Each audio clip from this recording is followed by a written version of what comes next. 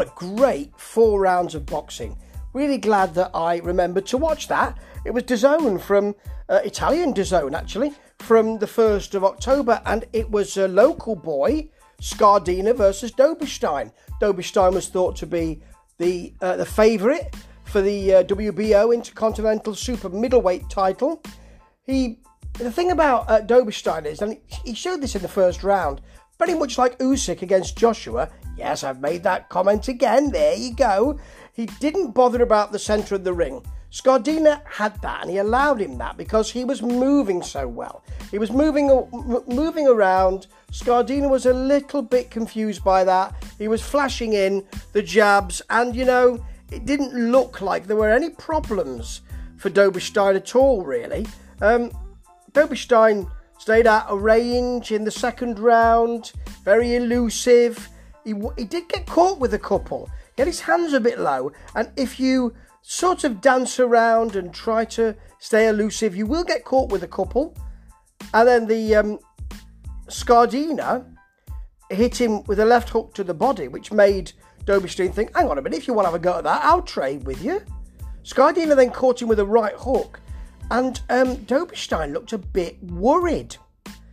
By the end of that second round, Scardina had fought his way back into the contest, and the Doberstein corner, showed that they weren't happy because they said there was a punch after the bell in that second round. They got angry, so they were showing there was a little perturbation going on. Not that kind of thing, you can go blind. Perturbation, they were a bit concerned. And the thing with Doberstein is that if you move around, I always love head movement, as you know, and always love a lot of movement, but what he was doing was moving a lot to the left. And consequently, he was shipping a lot of rights. And in the third round, Doberstein came out after blowing very hard in the corner, straight into Scardina going after him. He matched him. And he roughed him up a bit, Scardina. Now, Doberstein fought back. And he shipped a lot of punches in that round, Doberstein. And people were surprised. Scardina was working him out. He said afterwards, we worked him out round by round. In the fourth round, Doberstein came out and let his hands go. And I thought, oh, this is it. This will be the end of the fight. Although Scardina got through with a right again, dirtied it up again, Doberstein suddenly realised, I think I should move to the right a bit more.